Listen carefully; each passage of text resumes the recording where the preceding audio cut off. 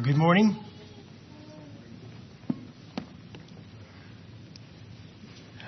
I won't get your parents to teach you about that. That's okay. It's a great response for the children's class to have some give and take. Very good. Let's bow our heads for prayer again at this point. Thank you, God, for your presence here today. Thank you for the beautiful weather outside. Thank you for your spirit that shines in our hearts as we open our hearts. And thank you for the beauty that you can make even out of the pain. And thank you for the promise of eternal life with you. So I pray, God, that you would bless this time here together. And just pray that I could speak truth. And that your spirit would just work in the hearts of everyone here. We can have a deeper appreciation for your love, for your greatness, and a deeper commitment to follow you. I pray in Jesus' name, amen.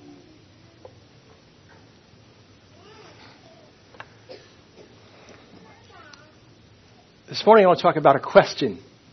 Questions are useful. They can be very useful in learning. As children, walk behind mom or dad asking lots of questions. Questions can be very good. Sometimes you hear the phrase, and there is no dumb question, but there is. I've heard lots of them.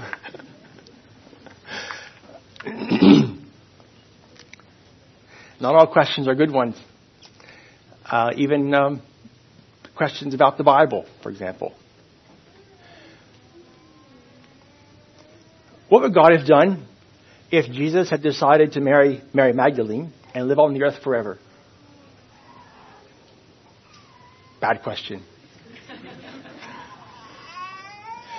If you want to know an answer to that one, go ask Dan Brown. He lives up in New England somewhere. He writes books about things like that. So questions aren't always good questions. There are very good questions. A question is different than a doubt. We can ask a question, how does God do so and so and so? That's different than saying, how can God do that?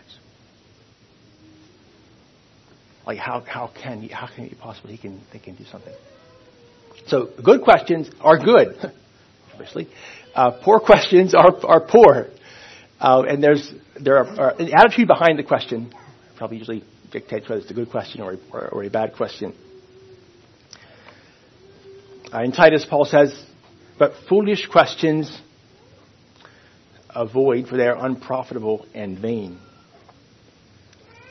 And 2 Timothy says again, foolish and unlearned questions avoid, because they gender strife. It gives something to argue about. Especially hypothetical religious questions get hypothetical religious answers, and no one's the wiser afterwards.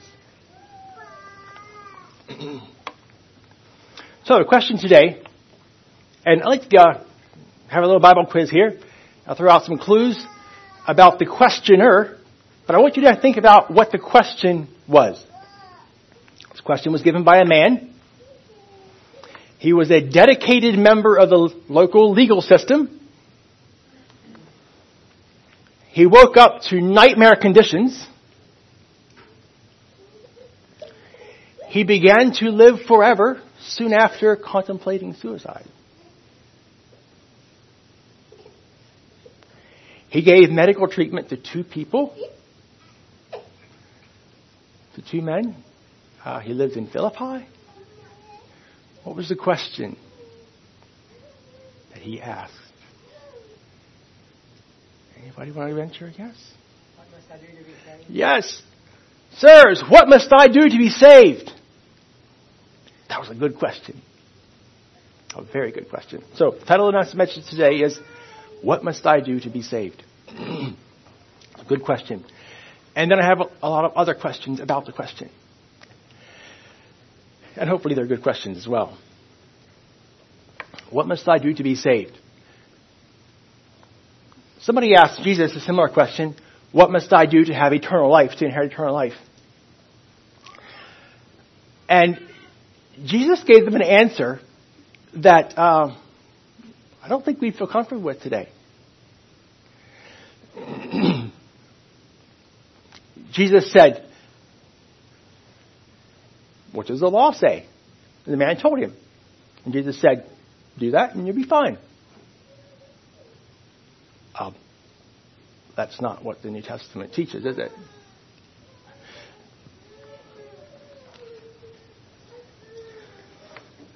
Paul says in Galatians 2:16, knowing that a man is not justified by the works of the law. For by the works of the law shall no flesh be justified. Whenever somebody brings up biblical contradictions, first thing you need to understand, there are none. The second thing is that any apparent contradiction is only a contradiction in your own head. Okay, not in God's mind. So I'm not trying to play tricks on you. Jesus was in the Old Testament. Jesus, when he was a youngster, lived according to the law. He went to the temple and got the firstborn rites done and all that. We didn't do that for our firstborn. Alex missed out, I suppose. But Jesus was in the Old Testament. And in the Old Testament, in the time of Abraham, Isaac, Jacob, the patriarchs, and in the time of Jesus, love the Lord thy God with all thy heart, with all thy soul, with all thy mind, all thy strength, and love thy neighbor as thyself. On these two laws hang all the law and the prophets. And that was the way to God. And when Jesus talked to another gentleman about the same question, and the gentleman said, it's one of the, I forget the details of what his position was. The gentleman said that those two laws, if you can follow those will do you more good than all the burnt sacrifices. And Jesus said, you are close to the kingdom. Jesus approved of that. So, what must I do to be saved?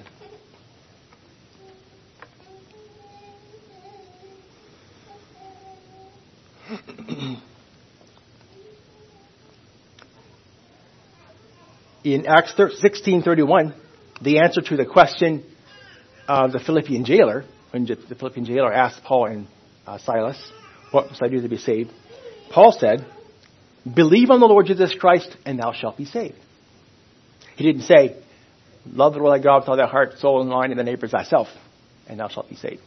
But Paul here was in the New Testament, after salvation through Christ, after the resurrection, in the new church era. Peter as well, in Acts 4, when he was speaking to the group of people that were wondering, I think at the Pentecost, Holy Spirit occasion there. And he says, he's talking about Jesus Christ of Nazareth, whom ye crucified. He said, neither is there salvation in any other, for there is none other name under heaven given among men whereby we must be saved. So, what must I do to be saved? First of all, when we ask that question, we're assuming several things. We're assuming that probably we need saving. That's just a lazy curious question. We need saving. Also, we're assuming that it's possible to be saved. Hebrews 11:6, because without faith it is impossible to please him. For he that cometh to God must believe that he is, and that he is a rewarder of them that diligently seek him. So in order to ask the question properly, to ask a good question, we have to believe that God will receive us if we find out how to be saved and follow his directions. That it will work.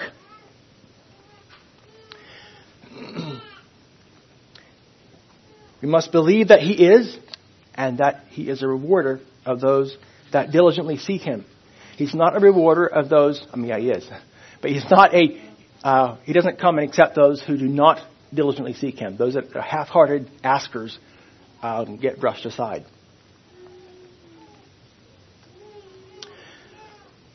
What must I do to be saved?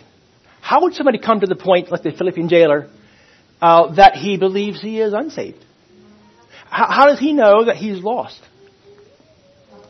It doesn't really describe a lot of his thought processes in the days before. He had just witnessed the evening before the severe beating of these two men, and obviously noticed their responses throughout the whole process.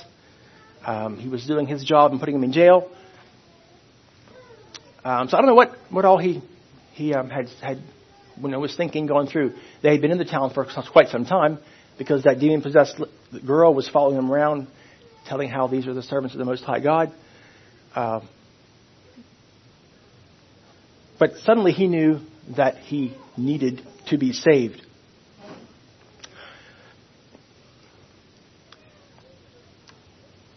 I expect that God gives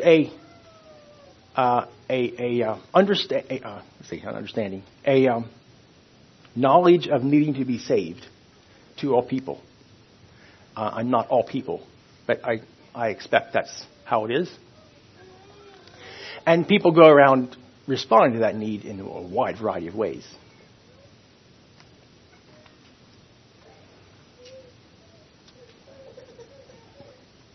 But one of the main reasons people would believe that they are needing to be saved will be guilt from knowing that there's an ultimate lawgiver while disregarding his laws. And perhaps they don't know how to get saved, but knowing that you need to be saved, that something's wrong. I think it's a fairly common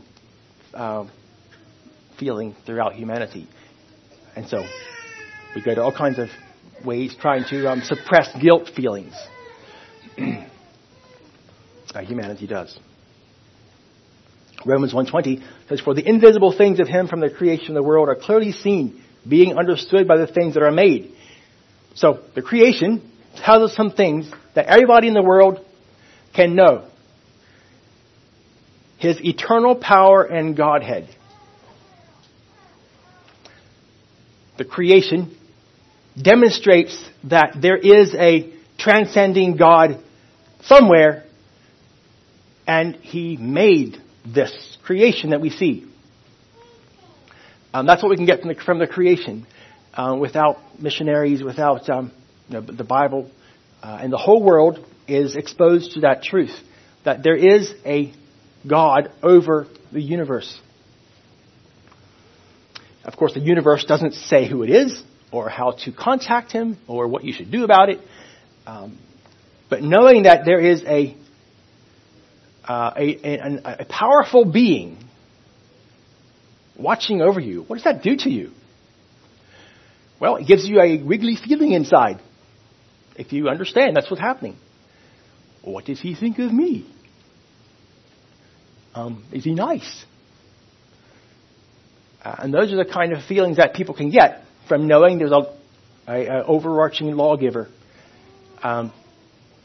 Also, in Romans 2:14-15, "For when the Gentiles, which have not the law, do by nature the things contained in the law, these, having not the law, are a law unto themselves."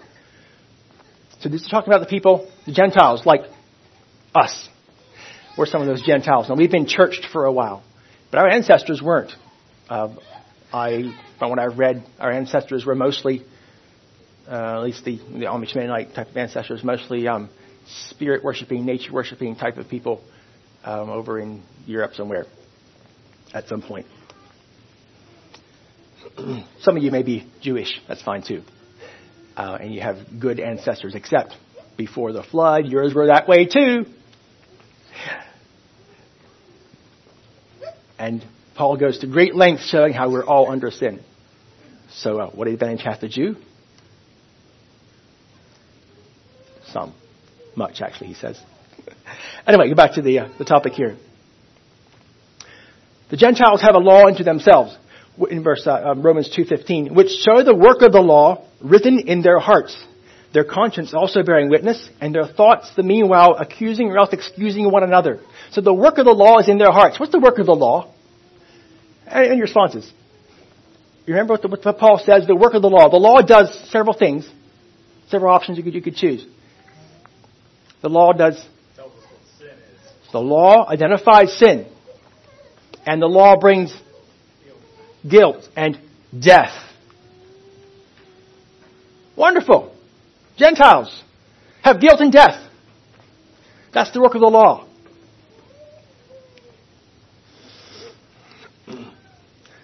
The law brings a knowledge of sin. Well, that's a good place to start.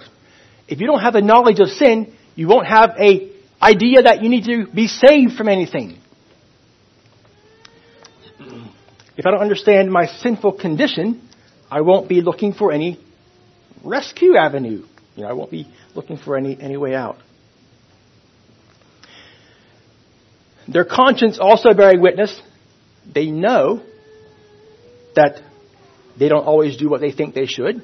And their thoughts, the meanwhile, accusing or else excusing one another.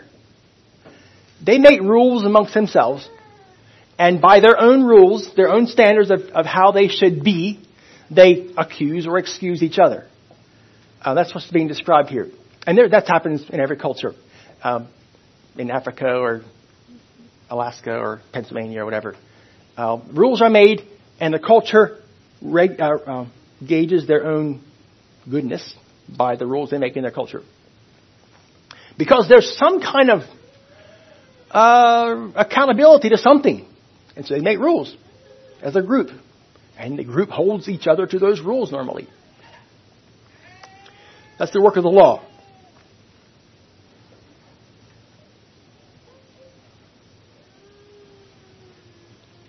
So by the law is the knowledge of sin. And Paul talks about that in Romans.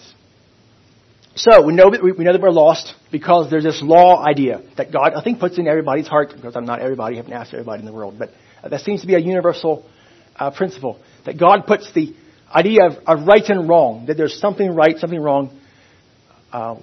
And as groups, people develop what they believe is right and wrong. Not always correct, of course.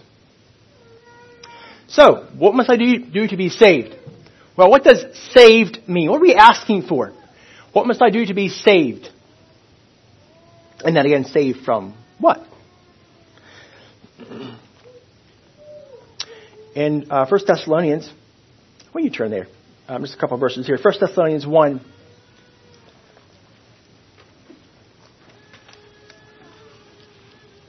First Thessalonians 1, 9 and 10. A couple of things I want to check out there. 1 Thessalonians.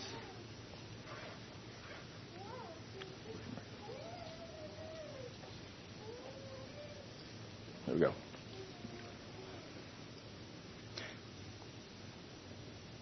Paul is describing the Thessalonians here. For they themselves show of us what manner of entering we had unto you, you being the Thessalonians, I believe, and how ye turned unto God from idols to serve the living and true God, and to wait for his Son from heaven, whom he raised from the dead, even Jesus, which delivered us from the wrath to come. So, in this, of course, I'm not going to have exhaustive descriptions here, and the Bible has a lot more information in than I'm able to be sharing this morning. But one way we can see what saved means here is when we turn from idols to God, to serve the living and true God. How many of you have a Buddha in your house that you kneel down to every morning? Good.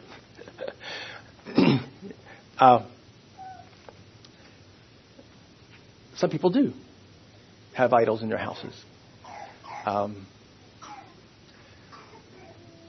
was looking at a website that sold insects yesterday from Thailand. Nice exotic insects, fairly cheaply. Mounted insects on boards. And the same website sold spirit houses. Like little bird houses with a big opening in the front. And the good spirits could live in there. You can put it up on the shelf in your house. And they bring good luck to your life. But hopefully you don't have a spirit house in your house. So, idols.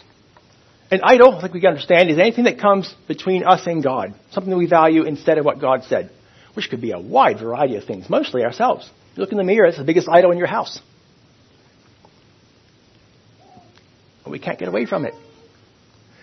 Whenever I decide to live life my way instead of God's way, I'm putting myself in front of God. And so I'm being an idol to myself by that definition.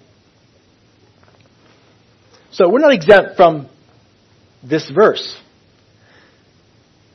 Sometimes churched people have the idea that, well, I don't really have much to get saved from. I mean, I'm almost a Christian the way I am. What am I supposed to change? I'm all good already. That idea right there, that I'm good already, is the worst thinking idea in the whole book. Because that is pride, lifting yourself up, calling yourself good. Jesus said there's none good but God. That is a very, very big, bad idea that a lot of folks like us have trouble with. Us, me too. Okay, that we can't find anything to repent from, and that you have that problem in your life, and you have lots of stuff to repent from. So, being saved, turn to God from idols, even just living life my own way, to serve the true and living God. And the second part of this salvation then, being saved, and to wait for His Son from heaven. Jesus is coming back again. So being saved is changing my viewpoint here on this earth and waiting for His Son from heaven, whom He raised from the dead, even Jesus, which delivered us from the wrath to come. That's another part of being saved. So it's being converted, changing my direction of life, changing my mindset. And then there's some future benefits or effects of being saved. That Jesus will come back at some point. And being saved beforehand will prevent us from experiencing the wrath to come. I want to just read a couple verses here in Matthew 4:16 and 17 quickly. The people which sat in darkness saw a great light. To them which sat in the region and shadow of death, light is sprung up. Darkness, light, death, and into life. In Acts 26, Jesus is talking to Paul and telling him what he wants him to do. And he talks a bit about salvation in that what Paul is going to be helping other people to experience. Acts 26, I'll take some time to turn there. Acts 26:17, start there. 26:17, Jesus talking here. And this is when Paul's relating this account to King Agrippa. And he's saying what Jesus said. Acts 26:17. This is how the saving is going to look. Delivering thee from the people and from the Gentiles, unto whom now I send thee. Verse 18 is what I really want to focus on. To open their eyes and to turn them from darkness to light, from the power of Satan unto God, that they may receive forgiveness of sins and inheritance among them which are sanctified by faith that is in me. The Gentiles were going to be able to be saved too. And that means, I suppose, most of us.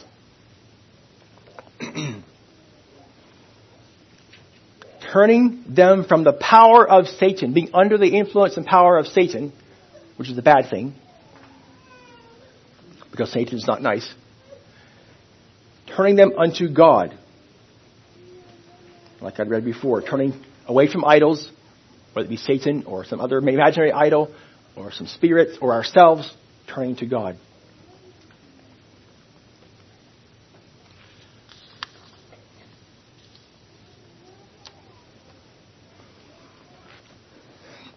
The wrath to come. The Bible is... let me back up a little bit. Questions again. Good questions, bad questions. Sometimes people talk about, what ifs. If God would not have prepared eternal life for us, we would still be bound to serve Him throughout our lives. And God is great and good. He deserves worship. Even if God wouldn't have heaven prepared for us, we would still be, righteous to bow down and worship Him. Well, that's a silly thing to say, I think. Because it's not the way it is. Hypothetical situations get hypothetical answers. It's all imagination. God did not just bring us His righteousness and that's the end. No, He prepared eternal life for us. And the Bible gives that as a goal to work towards. It's not always wrong to have bait in front of you, like the donkey and the carrot. For the joy that was set before Him, Christ endured the cross. Okay. So you don't have to be ashamed of wanting to go to heaven or wanting to not go with Satan to hell. I've heard the idea that we should love God aside from the gifts that He gives us, and aside from the rewards. We love God for its own sake. Well, it all comes together. It all comes as a package.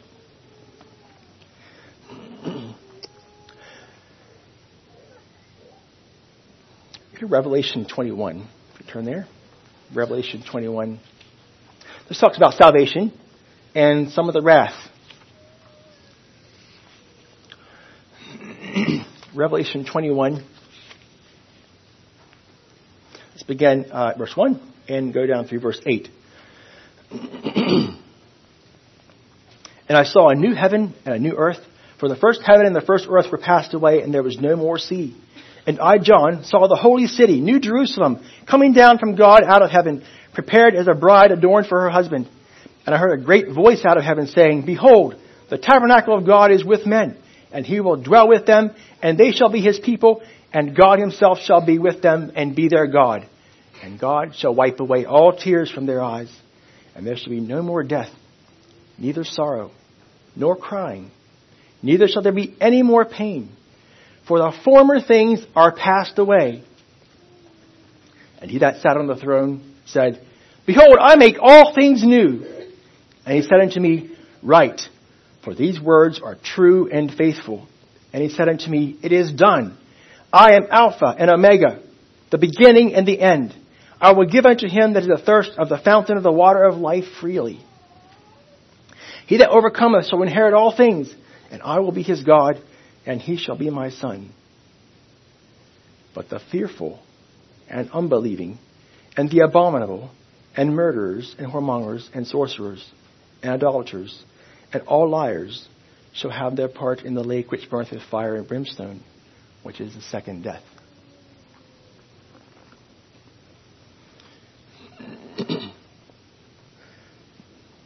Saved from what? Well, saved from a lot of pain and suffering and bad relationships and all that in this life. Yes, Christian. God gives His children peace with it through their trials that, of course, folks who serve themselves and Satan do not have. And this life definitely is a much better place because of God's peace in your heart. But Paul says if you only have in this life hope, you're of all men most miserable. There is a hope for the future. And because of the overarching lawgiver, the creator of the universe, there's justice being prepared. And so if we have our sins under the blood of Jesus Christ, we get to be on the good side of God's justice.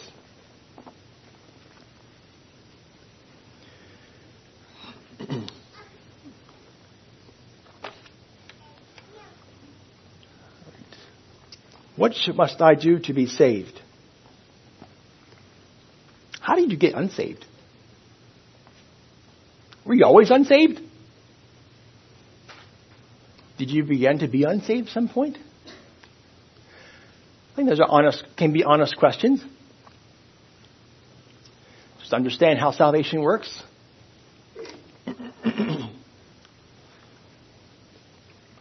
Psalm 51:5, David is talking about, this is his repentance psalm after his sin with Bathsheba. And he makes this statement about himself. He says, Behold, I was shapen in iniquity. I developed as an embryo in iniquity. And in sin did my mother conceive me. What does that mean?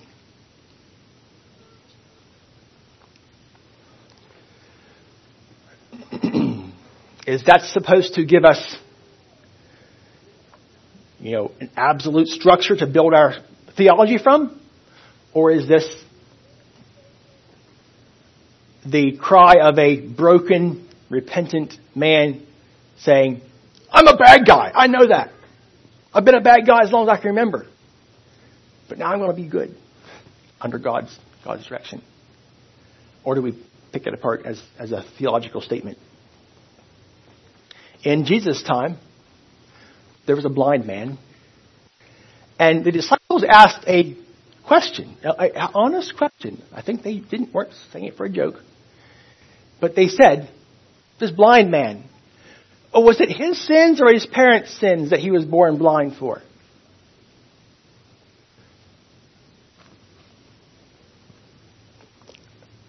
So how would a little baby be born blind for their own sins? I'm not sure if they knew a lot about biology or about theology either, for that matter. Now, the parents' sins, I can kind of figure that one out. When this same blind man was healed, and he was looking around all around the town, people were excited about what happened. The council called him in, and he began talking with them, and he was all excited about his seeing ability. And they got kind of irked at him, and they told him, you were altogether born in sins. Were they right? Was David right about the way he said it in that poetic? Was David conceived in sin? Are we all conceived in sin?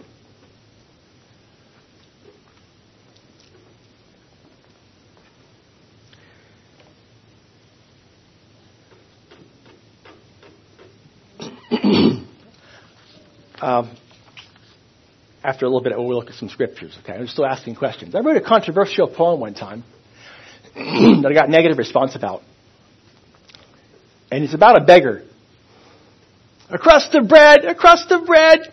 His cries lost midst rush and din, but still he chants his hunger song, one hand uplifted, weak and thin. His hollow eyes are gaunt and round. The light of hope long since has flown. He hugs himself midwinter's chill, a quivering ghost of skin and bone. The daylight fades, and the shadows grow. The crowds go home to firesides bright. The waif curls up beneath a hedge to shiver through the long dark night. At last the shadows creep away to hide till night should come again, and sunbeams cast their brilliant gaze o'er jostling throngs of busy men. But beneath the hedge, when morning comes, the heap of rags lies cold and still. While all the world must hurry by, another soul has gone to hell. But no, don't say has gone to hell. Didn't you say a waif?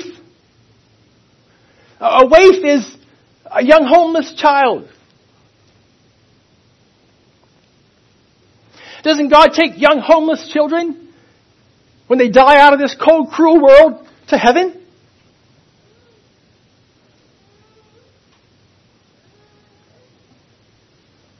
Does he?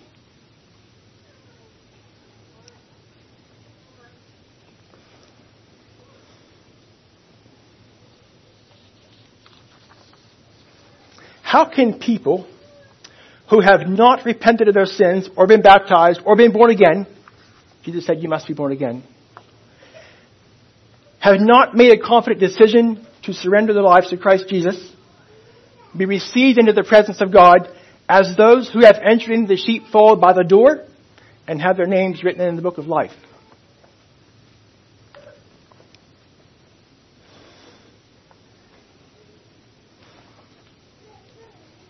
If thou shalt confess with thy mouth the Lord Jesus, and shalt believe in thine heart that God hath raised him from the dead, thou shalt be saved. He that believeth and is baptized is saved. He that believeth not is damned.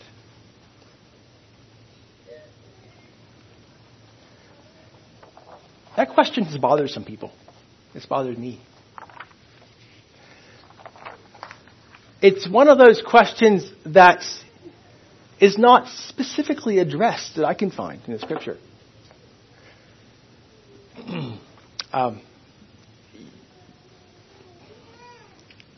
from what I can find, you have to address it by principles and by, general teaching. Turn to Matthew 18.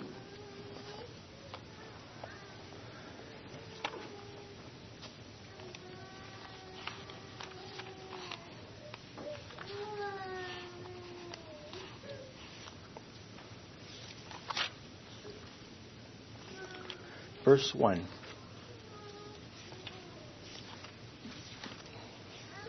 Matthew 18, verse 1. At the same time came the disciples to Jesus, saying, "Who is greatest in the kingdom of heaven?" And Jesus called a little child unto him, and set him in the midst of them, and said, "Verily I say unto you, except ye be converted, and become as little children, ye shall not enter into the kingdom of heaven.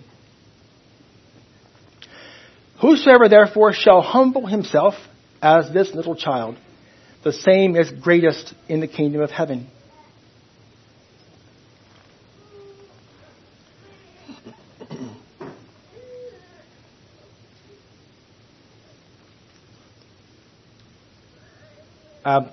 Jesus is assuming that the child that he had in the middle of the group there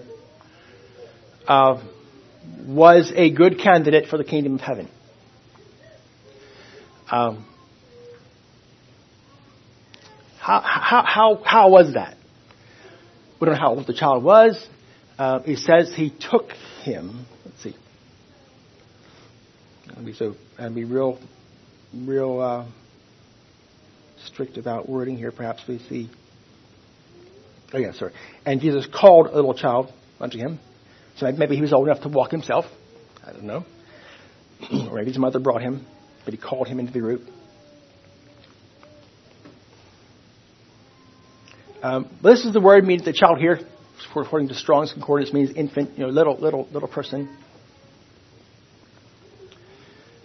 But Jesus is giving this little person as an example of a good candidate for the kingdom of heaven.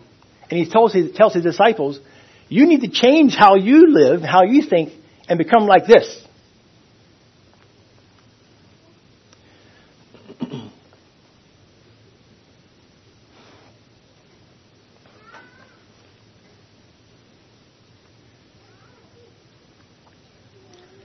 In the accounts of the Last Judgment and other accounts, I read a list of bad things that people can do to be rejected. Those are works. And different places it says that people are judged by their works. So, it doesn't actually say that people are judged by whether they were born again. At least not in the judgment chapters that I could find. It says people are judged by their works. Now, of course, if you're not born again, you can't please God. You can't do the works of God.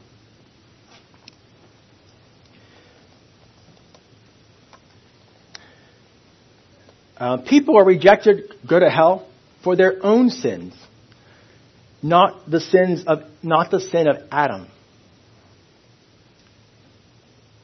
I think that's correct. From Adam, we do inherit something. It is the irresistible urge to sin. We call it the sin nature, normally.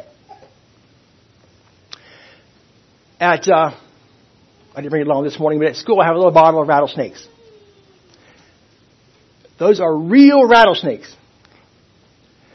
But they never bit anybody. They never rattle any rattles. They never scared anybody behind the house. They did none of the bad rattlesnake habits that rattlesnakes have. I mean, we think they're bad at least. But they're real rattlesnakes. But they never did any of that. If they were allowed to grow up, they would do, automatically, without question, all those rattlesnake things. They would bite rabbits, hurt them. The rabbit goes off and dies a painful, horrible death. And the snake comes slithering by and swallows them whole. They would do all those rattlesnake things. But these never did. But they're real rattlesnakes. Now, we're not rattlesnakes. But I'm wanting to describe how it can be that we have a sinful nature without being sinful. Because we're judged by our works. The Bible's clear about that in different places. And it lists works. Lots of bad things people do. In the Old Testament, Josh was talking about this morning. Amorites, Jebusites, all the other ites. Kill them all. Jericho occupants, kill them all. The parents' wickedness trickled down to the children. And they received the same judgment as the parents. In Jeremiah, there's a couple of verses that are interesting. It's talking about some future time. I don't have it all pinned down where it would be. Jeremiah 31, 29 and 30. In those days they shall no more say, the fathers have eaten a sour grape, and the children's teeth are set on edge. But everyone shall die for his own iniquity. Every man that eateth the sour grape, his teeth shall be set on edge. His mouth will pucker. Each person individually is responsible for their own sin before God. I think it's what the New Testament teaches as well. Repentance. We can't inherit repentance from our parents. In the Old Testament, that was sort of the case often. Individuals still had choices. But people were taken by groups, by family groups, the Rechabites, or by nations, the Israelites, or the Jebusites, or other ites, other larger family groups. And God seemed to deal with people in larger groups. But in the New Testament era, individuals are held responsible for their own sins and their own sins only. If somebody close to you, a family member, uncle, whatever, turns out bad, God does not hold you responsible for their choices. And it's very easy, I'm sure, to feel responsible for other people. But I think it's clear in the Scripture that God will judge individuals in the New Testament era.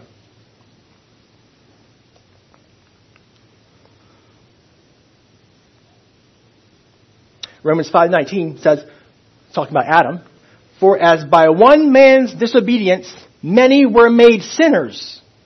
All of you, all of me. We're made sinners. We're made rattlesnakes.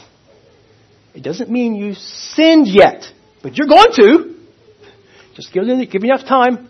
You're going to sin, lots, but maybe not yet. Everybody is born a sinner without having sinned. Does that make sense? We inherit the sin nature, but we have not sinned yet. But you don't get rejected from God for being of the sin nature. You get rejected from God for sinning. I think that's clear in the Scripture. And so, what we have here is a case of becoming unsaved at a certain point in your life. And there are people who have said in the past that babies are born sinful and need to be baptized as soon as possible so they can become righteous. And the Anabaptist movement rejected that. They said that's not the case. Babies are born without needing to be saved. And it's not until they begin to sin that God condemns them. Now they will sin. They will sin automatically. Like a rattlesnake will be a rattlesnake. But babies aren't judged for their sins until they have some to be judged for. And so, the waif in the poem, future depends upon his understanding sin. Something else that Paul says, let's see if I get that later. Yeah, let's just leave that for right now. Sorry. People are sinners automatically. In Genesis, after the flood, God told Noah, I'm not going to flood the whole earth anymore because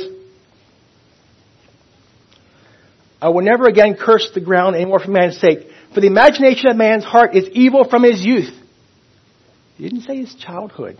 And I looked it up. I was curious.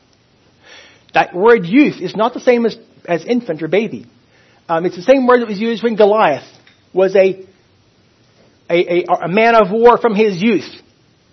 Now maybe his daddy gave him a little wooden sword to play with in the crib. But he wasn't a man of war in the crib.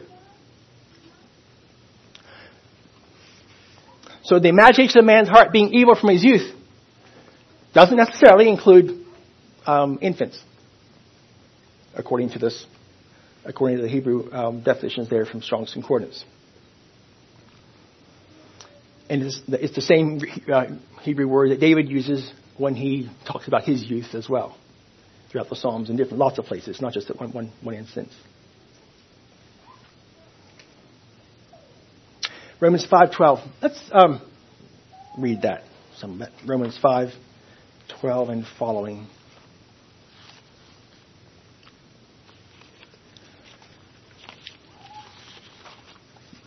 It talks about sin.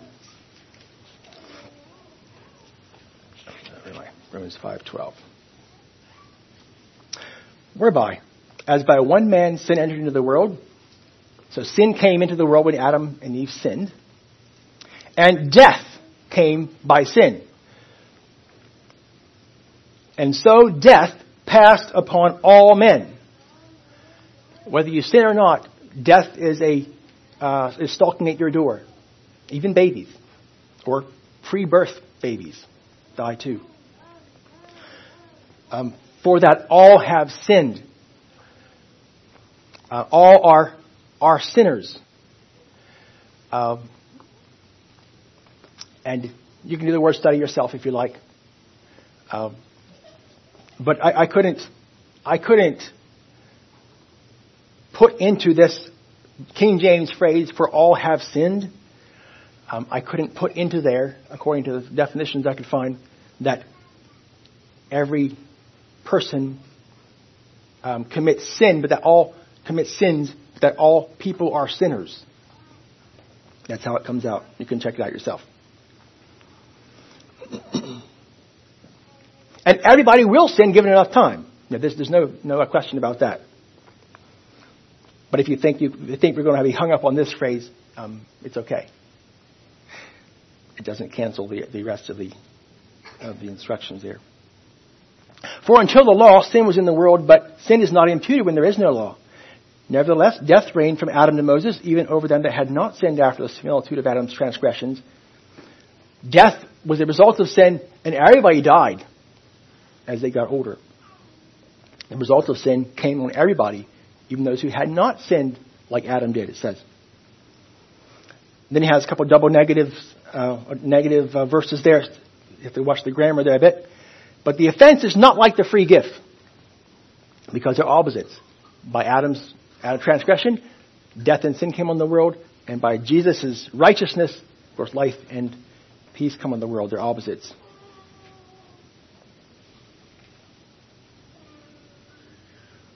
Verse 19.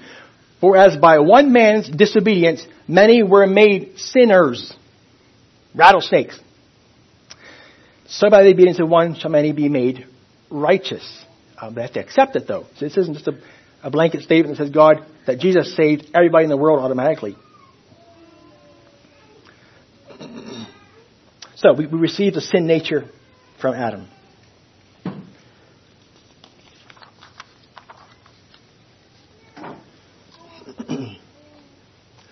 There is one other verse that I think we should look at yet.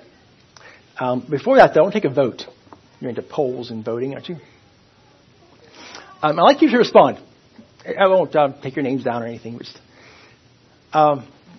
what do you think about the proposal that we should just cancel all weddings from here on in this congregation? Raise your hand, real high. All weddings canceled from here on.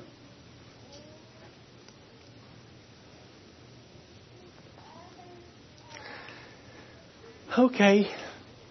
Well, I guess you can break the news to your fiancé and we have a unanimous vote to keep it the way it is and not cancel them all. Okay, I just want to check if you agree with the Apostle Paul or not, like I don't. So you don't either. So we're all in the same boat. I want to prove that first before we go to this other section. So we all disagree with the Apostle Paul. Okay.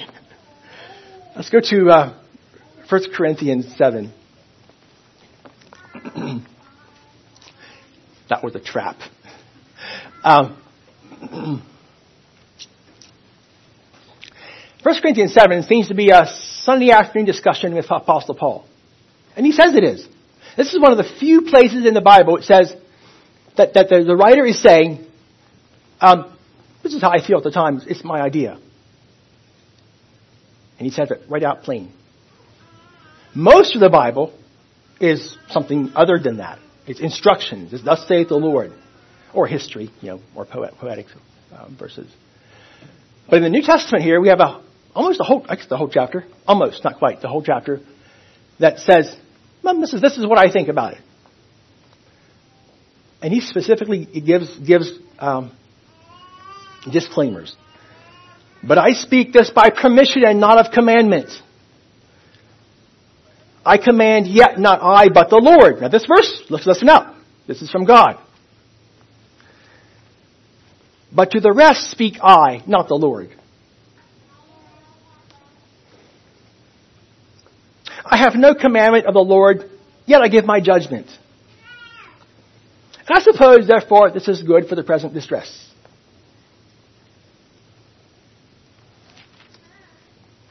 And after my judgment, and I think I have the Spirit of God too. This is quite different than the book of Romans, where he lays out the law, the bringing sin, Jesus bringing redemption, and all those. So it's in this context we find this verse. 1 Corinthians 7.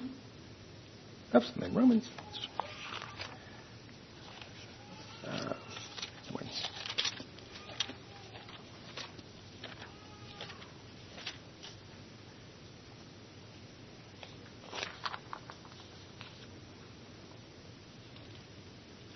That marked somehow. 1 Corinthians 7. Maybe you know where I'm going there. Verse 14. For the unbelieving husband is sanctified by the wife, and the unbelieving wife is sanctified by the husband. Else were your children unclean, but now are they holy. That verse sometimes sticks out to people, and they say that only Christian babies are saved. Babies of Christian children are saved. Or at least if one of the parents is Christian. I never did hear whether you can adopt them and make them Christian or not. But you can, if you have them biologically. But not just the children work this way. It says, for the unbelieving husband is sanctified by the wife. And that sanctified means made holy, like it does anywhere else in the New Testament. And the unbelieving husband is sanctified by the wife. Well, if you can save people that easily, go marry somebody that's not sanctified. Sorry for the rest of your life, though, but that's not how we save people. Nowhere else in the New Testament do we have any instructions or indication that you can make somebody holy by marrying them. Most of the time, in our experience, we find out how unholy both of us are. By being in such a close relationship, day by day by day, the sharp corners come out. Relationship issues come out. And then God can make us holy through the process. Wonderful. Praise the Lord for His salvation. But we don't have any indication anywhere else that you can marry somebody to make them holy. But that's what it says right here in this verse. I don't know what Paul was thinking there. Another place it mentions about prayers for the dead. I didn't research that very well either. So whatever he was talking about, I think it can be put into some local discussion.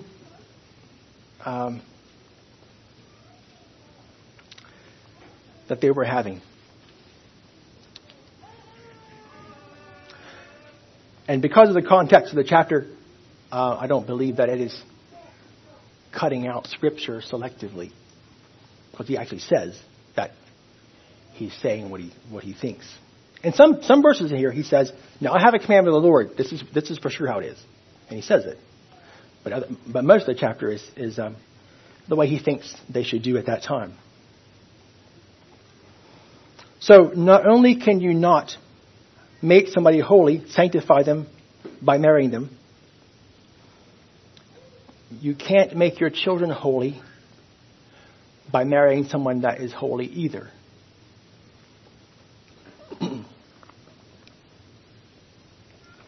And there is no need to.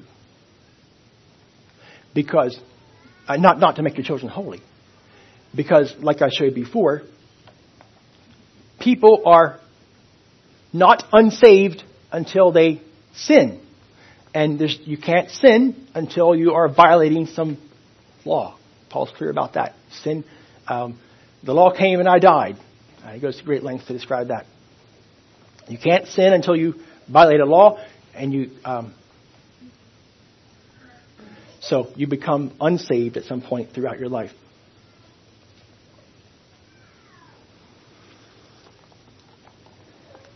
So that's when you get unsaved. I don't know when that is. It varies for people, I'm sure. But you are... Often the term isn't used as saved babies, but safe. At least they're not unsaved. They're not damned, as the Bible uses. Doomed. But like everybody else, humans have to sin to be rejected of God. But we are sinners, born sinners, but we haven't sinned yet. Okay, other questions we can have. What must I do to be saved? Can I just do the right thing and be okay? I mean, what's this salvation, saved process about? Well, Isaiah says, we are all unclean, an unclean thing, and all our righteousnesses are as filthy rags. We all do fade as a leaf, and our iniquities, like the wind, have taken us away. Our righteousnesses are an idol. Remember I said if we serve idols instead of the living God, well, the idol can be the guy in the mirror, or the lady in the mirror. If we live life by our own instructions, that is an idol that flies into the face of God. So no, you can't just do the right thing and be okay. And besides that, you won't if you tried. Benjamin Franklin is a fairly famous person, and you can read some of his writings. They're very interesting. And he has long lists of good things to do. Don't drum on the table or noise people. Early to bed, early to rise, those kind of things. But he says in his writings that he feels really bad because he doesn't do all those things that he says. Well, he made a law, and he's not doing it. So if you think, well, I can just be good, and I'll be okay. Well, you can try, but you can't do it. Because you are a sinner. Rattlesnakes can't be cuddly puppy dogs, whether how hard they try. They just don't quite look like a cuddly puppy dog. Because they're not a cuddly puppy dog.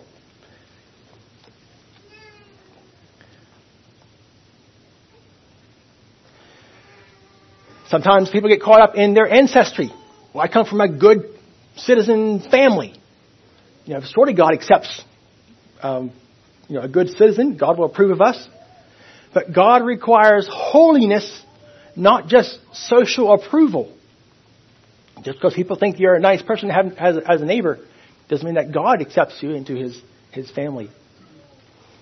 The Pharisees in Jesus' time thought that. They said, we have Abraham to our father. And Jesus said, no, don't say that.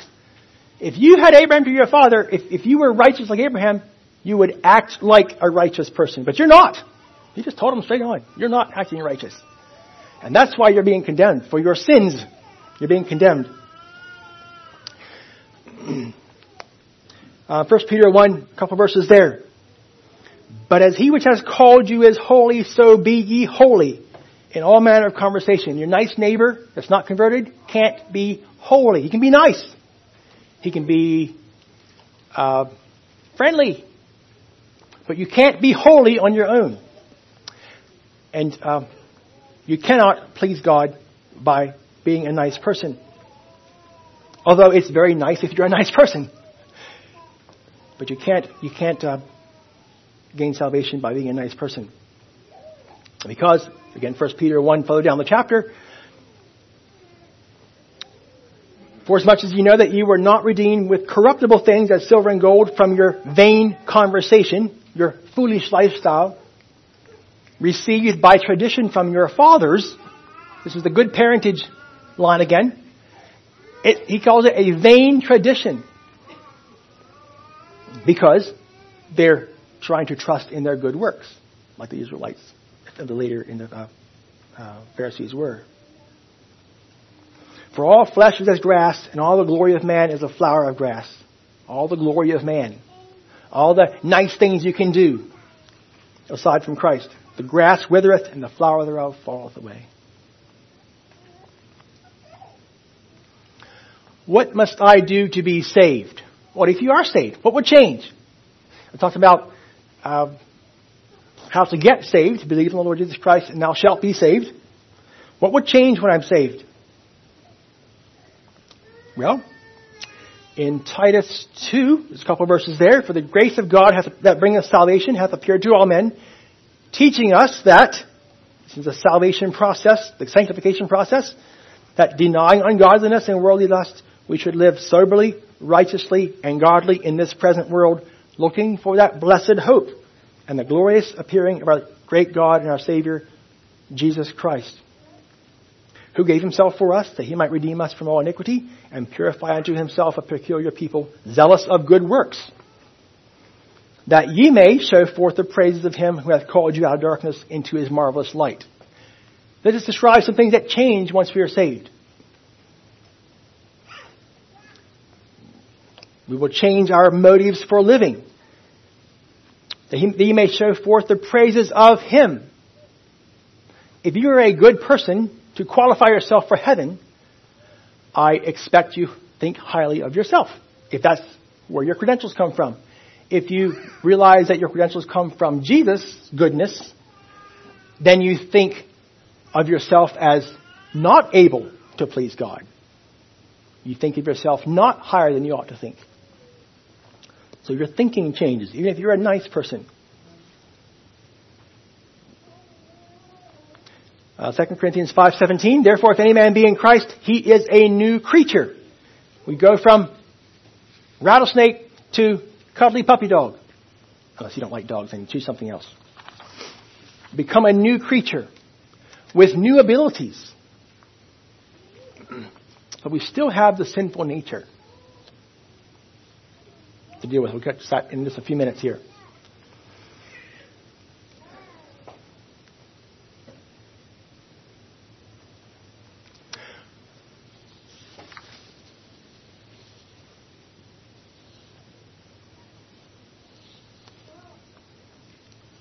The last question I have here is a sad question.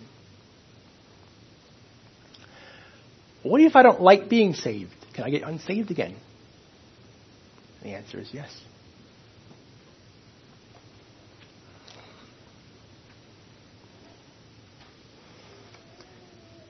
At any time, you can return your peace with God and promise of eternal life for a full refund of damnation with interest. The Bible is clear about that. Lots of interest. High interest rate. There was a irreverent man in the town I grew up in that had a trash disposal service. He drove down trash trucks. And he had trash trucks. And on the side of his trash trucks, his advertising logo was, "Satisfaction guaranteed or double your trash back." Well, that's a bit how it is in the spiritual realm. The New Testament describes how people who have once known Christ, once they have tasted of the goodness of Christ, and reject and choose back their own prideful self that looks them in the mirror, and go by their own ideas and their own righteousnesses, humanism, are much harder to reach and will be responsible for much more at the judgment.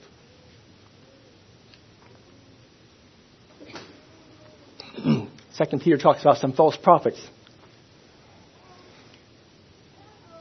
Verse 2 Peter 2:20, "For if after they have escaped the pollutions of the world through the knowledge of the Lord and Savior Jesus Christ, they are again entangled therein and overcome, the latter end is worse with them than the beginning. For it had been better for them not to have known the way of righteousness." That's not good, not to have known the way of righteousness. Nothing good about that. But he says it would have been better for them to not have known the way of righteousness than after they have known it, to turn from the holy commandment delivered unto them. Maybe the better would be, once you turn back, they're often hardened more and harder to repent again because they've convinced themselves of falsehoods. "But it happened unto them according to the true proverb, the dog is turned to his own vomit again, and the sow that was washed to her wallowing in the mire." When I was a boy, I watched a cat re-eat a rabbit.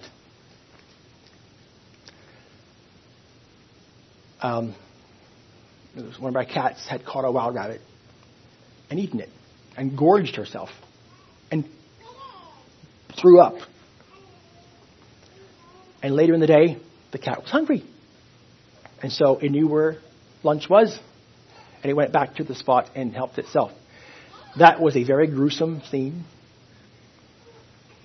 Imagine how gruesome it looks to God when He gives us a clean white robe of righteousness. And we walk out behind the barn and jump in the manure pit.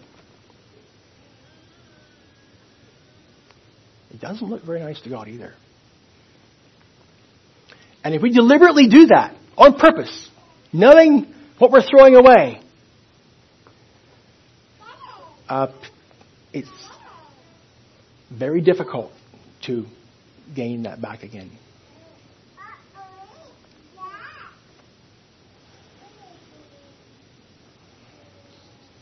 So, may God help us to savor our salvation, to value what He has given to us, and to look forward to the reward in heaven, being with Him forever.